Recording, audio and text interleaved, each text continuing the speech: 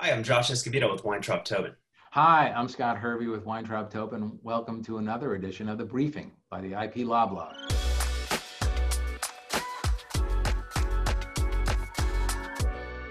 So today we're going to be talking about a case, Mango versus BuzzFeed. It was a recent case decided by the Second Circuit. It's not the most interesting of cases, but it does present novel issues, and that's why we're talking about it. Josh, you want to roll us through the facts of the case? Absolutely, Scott. So the plaintiff in the Mango versus BuzzFeed case, Mango, was a professional photographer. Mango took a photograph of a plaintiff in a prominent piece of litigation in New York, which was subsequently covered in an article by the New York Post. The New York Post reached out to Mango and obtained a license and properly attributed credit to Mango in their article. A couple of months later, BuzzFeed decided to run an article on the same topic. Only when BuzzFeed published their article, they stripped the photograph of any attribution, and there was no mention of Mango in their article. Scott, could you walk us through the legal issues? Yeah, so Mango promptly filed a lawsuit against BuzzFeed and pled two counts. One was a count of copyright infringement, and the other was a count of violation of Section 1202B of the DMCA. And that section addresses the removal or alteration of copyright management information, or CMI.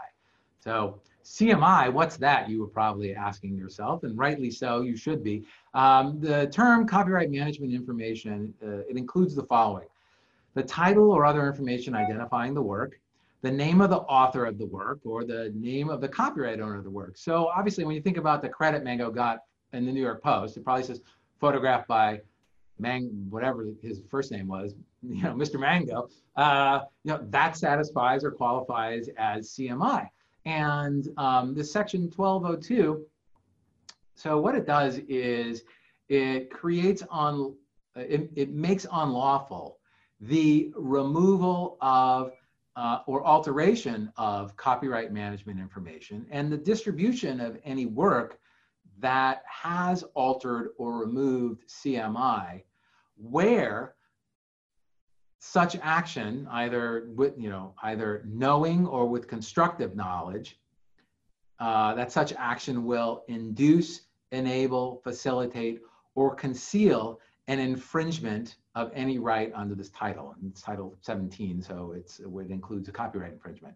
So Scott, in short, that means we have one count that is expressly seeking a remedy for the violation of the copyright. And then the next count, which is under the DMCA, is for the ancillary conduct of stripping the attribution, which is essentially a prophylactic measure to protect people's copyrights. Do I understand that correctly? Yeah, I mean, that's the whole purpose. The DMCA was enacted in 1998 really to address concerns about online infringement and make unlawful ancillary acts, or acts that tended to be ancillary to online copyright infringement. And one of them was the circumvention of measures that control access to copyrighted works. And another one happens to be the removal of copyright or alteration of copyright management information.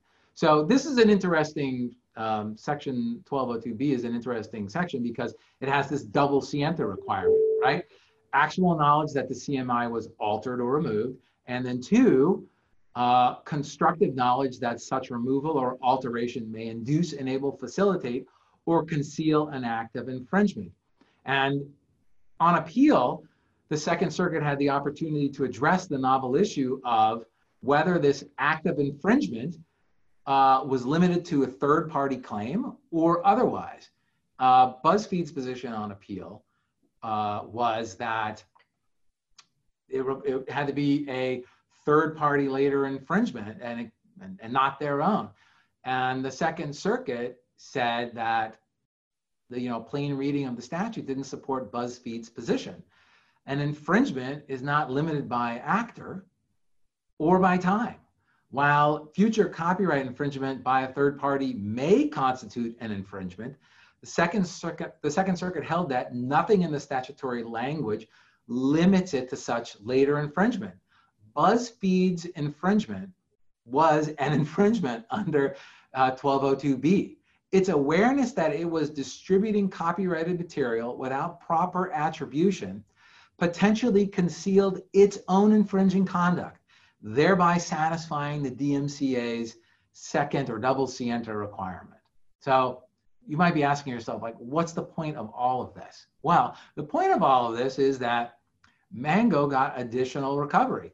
Mango was entitled to statutory damages under the Copyright Act for BuzzFeed's infringement, and Mango was also entitled to statutory damages under the DMCA.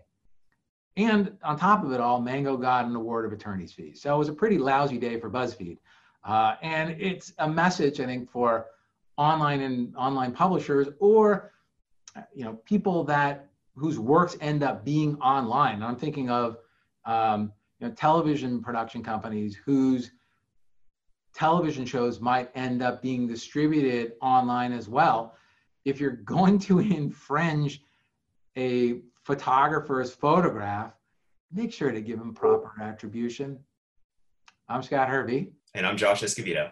Thanks for listening. I hope you enjoyed this. Please make sure to subscribe to our podcast. And if you're interested in more content like this, please check out our YouTube channel and see our blog at theiplawblog.com.